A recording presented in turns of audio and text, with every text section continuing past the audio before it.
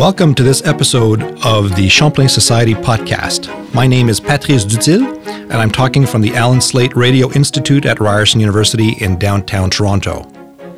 The objective of this installment is to travel to New Brunswick in the 1880s.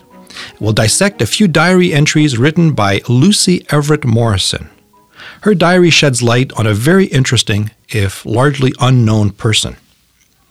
With me on the line from Victoria, BC, is Gail Campbell, Professor Emerita of History at the University of New Brunswick. She's just published a new book entitled I Wish to Keep a Record, 19th Century New Brunswick Women Diarists and Their World. This book is published at the University of Toronto Press. Gail, welcome to the mic and congratulations on your book. Tell me about it. What started you on your search of New Brunswick women diarists in the 19th century? Well, in 1993, when Women's History Month was first established, I was asked to plan an event, and that year's theme was Women and Work. Because I thought that people should hear what women themselves had to say about their work, I went to the archives in search of women's diaries and letters. And predictably, I found farm women, I found a number of women teachers, and a couple of nurses. But I was most intrigued by a diarist who was more unusual, by the name of Lucy Everett Morrison, who kept diaries from 1869 through 1893. And those diaries, which might seem quite mundane to the uninitiated reader, just fascinated me. So we're going to read an excerpt. You're going to read an excerpt that you've chosen from Wednesday, April 13th, 1881. Okay, the excerpt starts on April 13th, and I should mention that when she refers to George, that is one of her 5 male employees. When she refers to father, that's her husband. Oh, okay. Wednesday, 13th April 1881. I had a very sore throat and chest, almost preventing me from speaking. At 5 a.m., got on a mustard plaster and pepper tea, which helped me amazingly.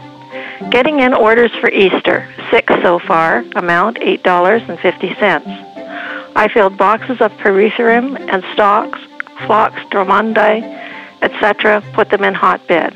Sowed 5 saucers of tomato seed in place of those that did not come up. George dug all the parsnip barrel, open carnation pit. 4 hotbeds filled with boxes, raked over and cleaned up rose bed. Easter was on the 17th of April that year. Saturday, 16 April. I must have picked 100 roses today. Was rushed till 1:30 getting flowers off to St. John, then cleaned up, and was surprised to have left such a good show of bloom. I scarcely missed the 6 boxes sent away. Rained off and on all day, warmer. George put dahlias and gladiolas in boxes. Father came home. Monday, 25 April. High wind from the north. George took all the verbenas out of hotbed and put them in small cold frame. I was in the house all afternoon. No callers. Bouvardia is full of green fly, scaly bug, and red spider. George has not been syringing it as he ought to have done. The ones I potted have never recovered. A number of fuchsias in bloom and lots of climbing roses. Got kitchen pump fixed. Tuesday, 26 April.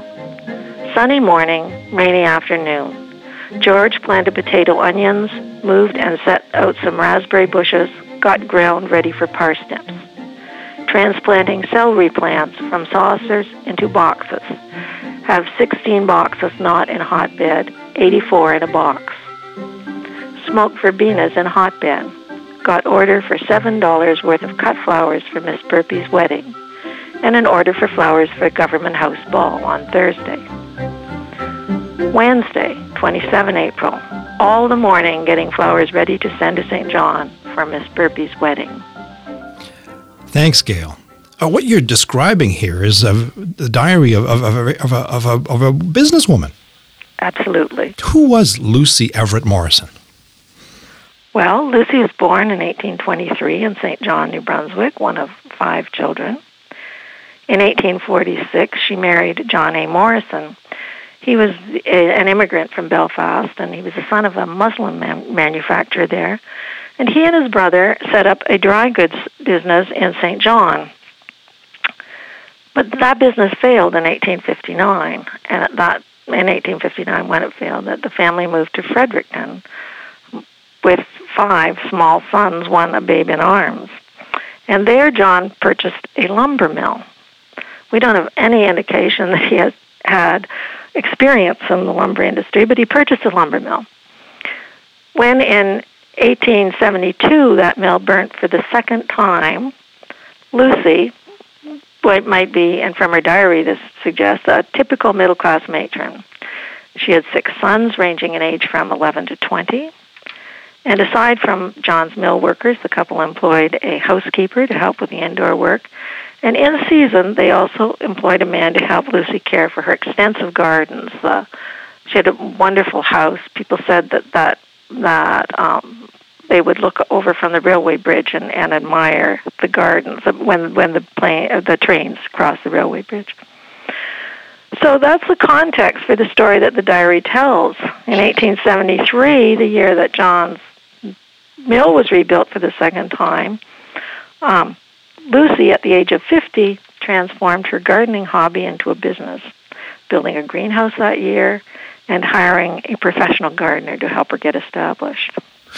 Yeah, obviously she has a greenhouse. I mean, she's picking wonderful flowers in mid-April. By 1881, she has 2 greenhouses, Wow. but she starts in 1873 with 1. Is she a successful businesswoman, Gail? Absolutely. Yeah. John's business continues to be precarious, as the lumber business was. Lucy never looked back. She had a few setbacks here and there, but people always brought flowers.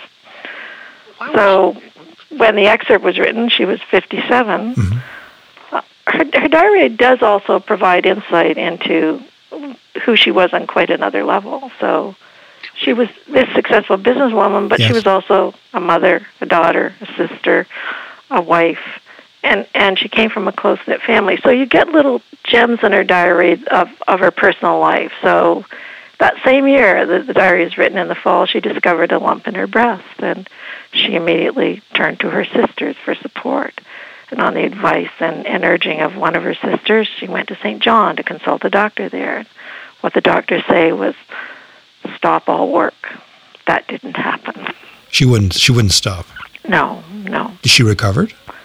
She did. Well, she lived another 10 years, and there's no indication that she had particular, she certainly didn't have surgery.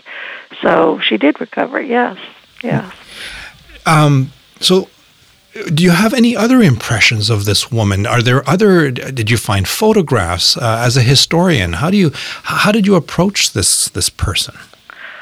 Well, I was quite fascinated by her, and her granddaughter, who passed the diaries on to a niece, said, "Oh, it's all about her garden." But her niece managed to get a lot of genealogical information from it, and you can get a lot of information from it. Both her sisters were childless, which we can find from the census. I did demography, so I found certainly the family in the census. Mm-hmm. And also from the mixing that with the diary, 4 of her 6 sons made their careers in businesses established by their maternal uncles. Another son inherited the business, of course. But you can get that kind of information from the diary. But I gave a talk at the local historical society and met many members of the family who came. And I did get pictures. The archives has a couple of pictures of her garden, but I got some pictures from them and some further information from them, too. And they were quite interested that one could get this much information from her diary in terms of about her business. I get the impression you can actually use this diary as a prism for different things. I mean, you get a sense of what the local economy was like. Absolutely, yeah. She suffers the highs and the lows. There's obviously a market for her flowers. There are different occasions for the marketing of flowers. How far does she ship? Well, she ships from Fredericton to St. John regularly, and sometimes to Chatham. So that tells us something about the quality of the roads, the quality of the transportation system. Absolutely.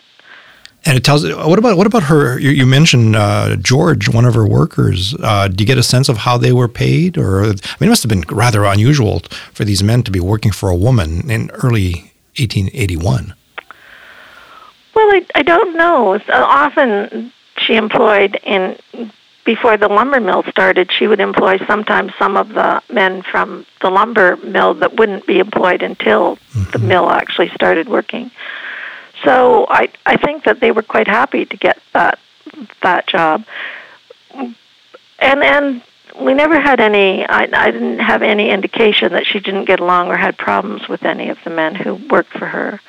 She employed them at various levels, and George was at fairly high level. When she employed the professional gardener that she brought in to help establish her garden, had been brought over from England to work for a druggist in town, first of all, and then he had gone to Boston, and they went after him in Boston, so obviously they knew of him, and he returned and helped her establish that garden, and then he established his own business. So he stayed with her for a year and a half, went and established his own business, and that is well known. His business is known, hers is not, and yet there's a lot of back and forth in movement in the exchange of plants. So she often refers in her diary to giving Bibb plants when some of his weren't doing well, and him getting plants from him when certain of hers weren't doing well. So I think that she had a business relationship with a lot of men, and there isn't any indication that there's any problem with that. Which is again, giving you some insight into the relationship between men and women, again, at that period in New Brunswick. Does the farm still stand? Is it still there? No. When I first went to New Brunswick in the early 1980s, the house still stood, and it was an inn. Oh, okay. But now that's taken down. They're all houses along the river. Now, let's get back to this diary as a document. Why do you think she kept this diary for so long? I mean, you're talking about a long time here, 20 years? Mm-hmm. Yeah. 19th century women and men, they chose to keep diaries for a variety of reasons. And like many male diarists, Lucy really was mainly keeping a record of her work. So her personal life does creep in, but it's her work, in her case, her garden. And she'd used the same diary for 4 or 5 years. So internal evidence suggests that she consulted her diary about when she planted things each year. She knew when plants matured, when they were harvested. So she's aware of seasonal fluctuations as well as seasonal patterns, and knew what to expect in her garden. So if you look at her diary, there'll be the entry for 25 April 1880, and then right below that the entry for 25 April 1881, and below that the for 1882. So her diaries are pocket diaries, but they're the size of one's hand, really. So each day had it would be April 20th, and then she would put in the year. She could generally use them for. That's fascinating. Did she have good penmanship? She's very readable. Yes. Very readable. Although she didn't, she often spelled some of the plant names differently. Well, and that gives you there's a few tongue twisters in that that entry. That's right. What surprised you about this diary? I mean, again, for looking at it over 20-odd years, what surprised you about it? Really, the extent and scope of her business and how it evolved really quite rapidly. Before that, before she had her greenhouse, she would overwinter plants in the house for her own purposes for her garden, and she did win some prizes at fairs, etc. But after she started her business, she didn't really go much for fairs. But really, it's the extent and scope, like plants and fruits and flowers supplied both to Fredericton and St. John, thousands of celery plants each spring, and thousands of heads of celery professionally packed in sand for preservation each autumn. Wow. Did she make a lot of money? Hard to say because we don't have her accounts. Oh, it's too bad. But she certainly was well known, and a lot of people bought plants from her. A lot of the major or wealthier people in town bought plants from her. So I think that she was quite successful. And if she sold to a business that was selling plants maybe on the side, surprisingly, a lot of drugstores sold plants on the side. And they weren't selling enough. She would just not sell to them anymore. She'd find someone else to sell to. I see that you've done a lot of work on political culture. And I'm wondering what these, as someone who's interested in political culture, when you're looking at these diaries, can you draw on them to give us a more colored picture of what people in New Brunswick in the early 1880s were thinking politically? Well, certainly I do that in the book. I have a chapter on women in politics, and I have another chapter on just the changing era of the 19th century. Lucy's diary doesn't tell me a lot about politics, though it does tell me what mayoral candidates they supported. But in terms of politics, the only real, we know when sessions of the legislature were in. She kept tabs. Were going on because she sold buttonholes, and hundreds of buttonholes. They'd take them off when the legislature was sitting for the legislators to wear.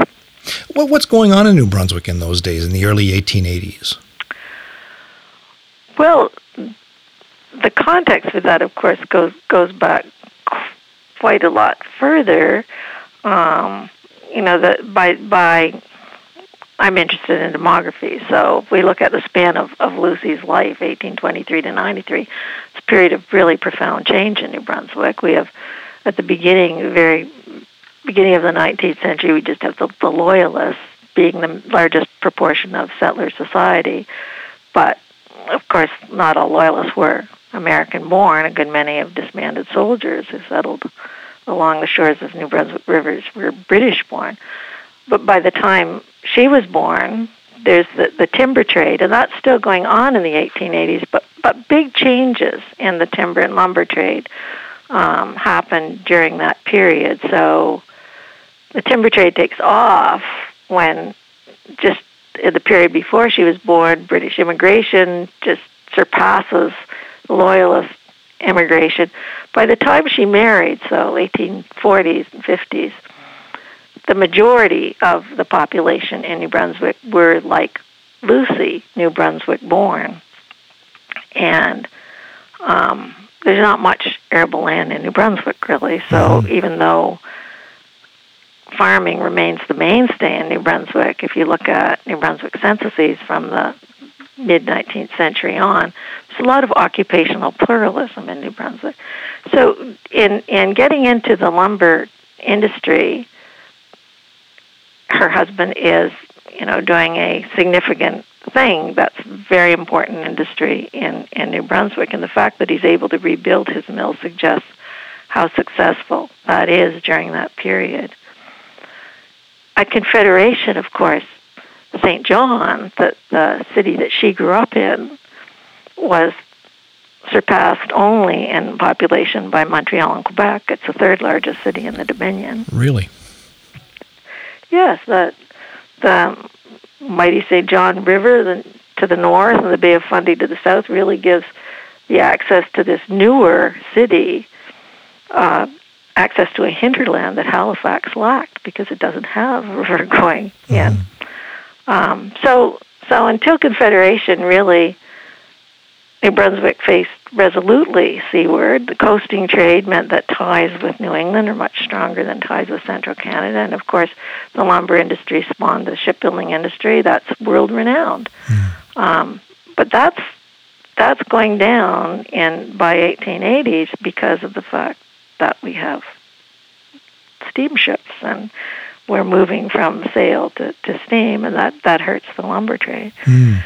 And choosing Halifax as the major terminus for the Intercolonial Railway and disastrous fire in St. John in 1877 hurt the city. But St. John is a really strong manufacturing base. So in the 1880s, if we look at the 1880s, we have Sir John A. Macdonald's national policy coming to fruition and giving manufacturing a further boost, not only to St. John, but to a number of other urban centers in the province. And that's not surprising, perhaps, because, of course, the architect of that national policy is Leonard Tilley, a New Brunswicker. Indeed.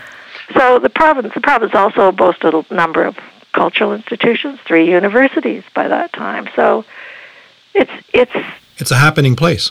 Doing fairly well, but at the same time, we do have this downward spiral with the shipbuilding industry. Now, tell me, your book covers a number of New Brunswick women diarists. Was there something in particular that made Lucy so much more interesting to you?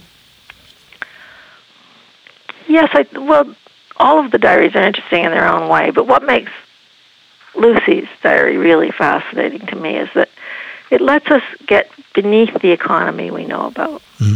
It gives us insight into the nature and the extent of the hidden economy that we don't read about in textbooks. Right. Thriving businesses like Lucy's that left no record, and partly because they were run by women, but there's more to it than that, because Lucy Morrison, regularly employed, at the height of her business anyway, at least 6 men, and 2 or 3 women often. She bought from and sold to businesses as well as to individuals. But her diary, as I said, we don't have her accounts. Her diary is the only record we have of her business. And yet to understand really the way society functions and what you were suggesting before, really the day-to-day experience of how society functions, and I would say the way it still functions, we really need to take into account that hidden aspect of the economy and to recognize the contributions of businesses like her. We're really lucky she left a diary like this, aren't we? I think so. I think it's a gem. Yeah. I mean, it gives us, where we can't use statistics because they're not there, or we can't really trace out the relationships, the dynamics of business, the networks that have been created, the local networks that were created. This kind of diary gives us an insight into those realities. It does, and it's possible to look at who she's selling to, and the businesses at least, and find out a little bit more about them as a result of the fact that we know how much she's sending them. Is it fair to say that it's not a very personal diary? You mentioned the lump in her breast, but I mean, otherwise, is there a lot of personal insight? Does she talk about her husband? Does she complain about her husband or anybody like that? It's very much of a business person, isn't she? Every once in a while, there's a complaint about one thing or another, but sometimes it's about something not done as George not stringently. Sometimes she says, never do this again or never do that again, in terms of what she's done to her. In her business, just to remind herself.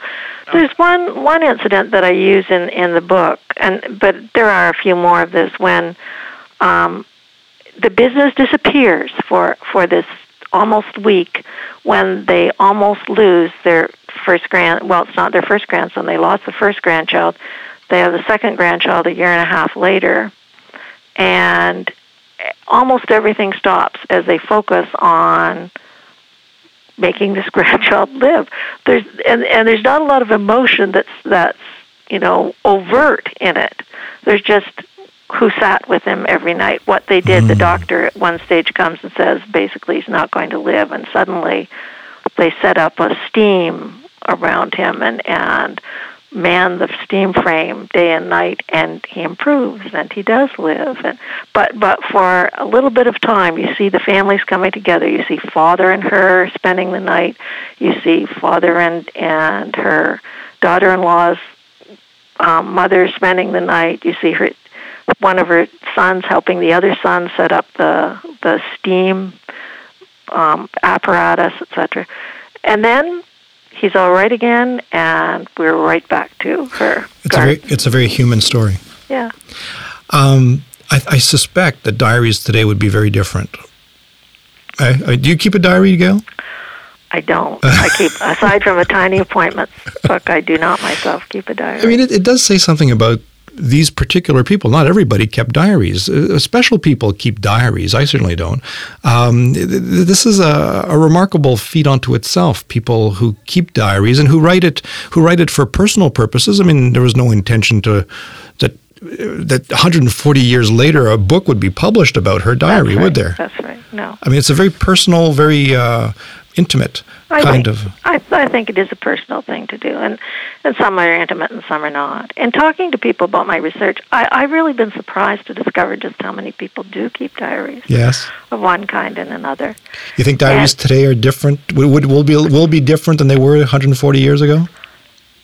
Maybe, but it's hard to say. People think that diaries should be confidants or confessional kinds of of books, and yet, if you talk to people who keep them, there is still the whole range. I once asked a group of students. We looked at diaries in a little section of a course, and I said, I want you to keep a diary the week before, and that diary will never be read by anyone. It's your diary. Just keep it, because we're going to talk about the nature of diaries.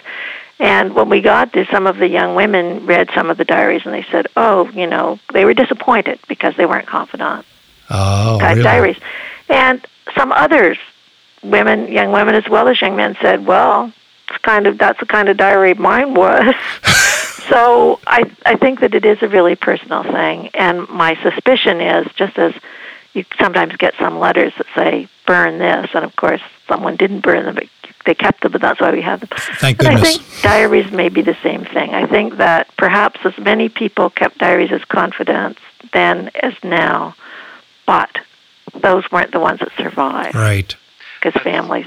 That's very interesting. That's very interesting. But that's my speculation. Yes. So we owe a lot to Lucy, don't we? I mean, she's giving us something that very few other people have provided.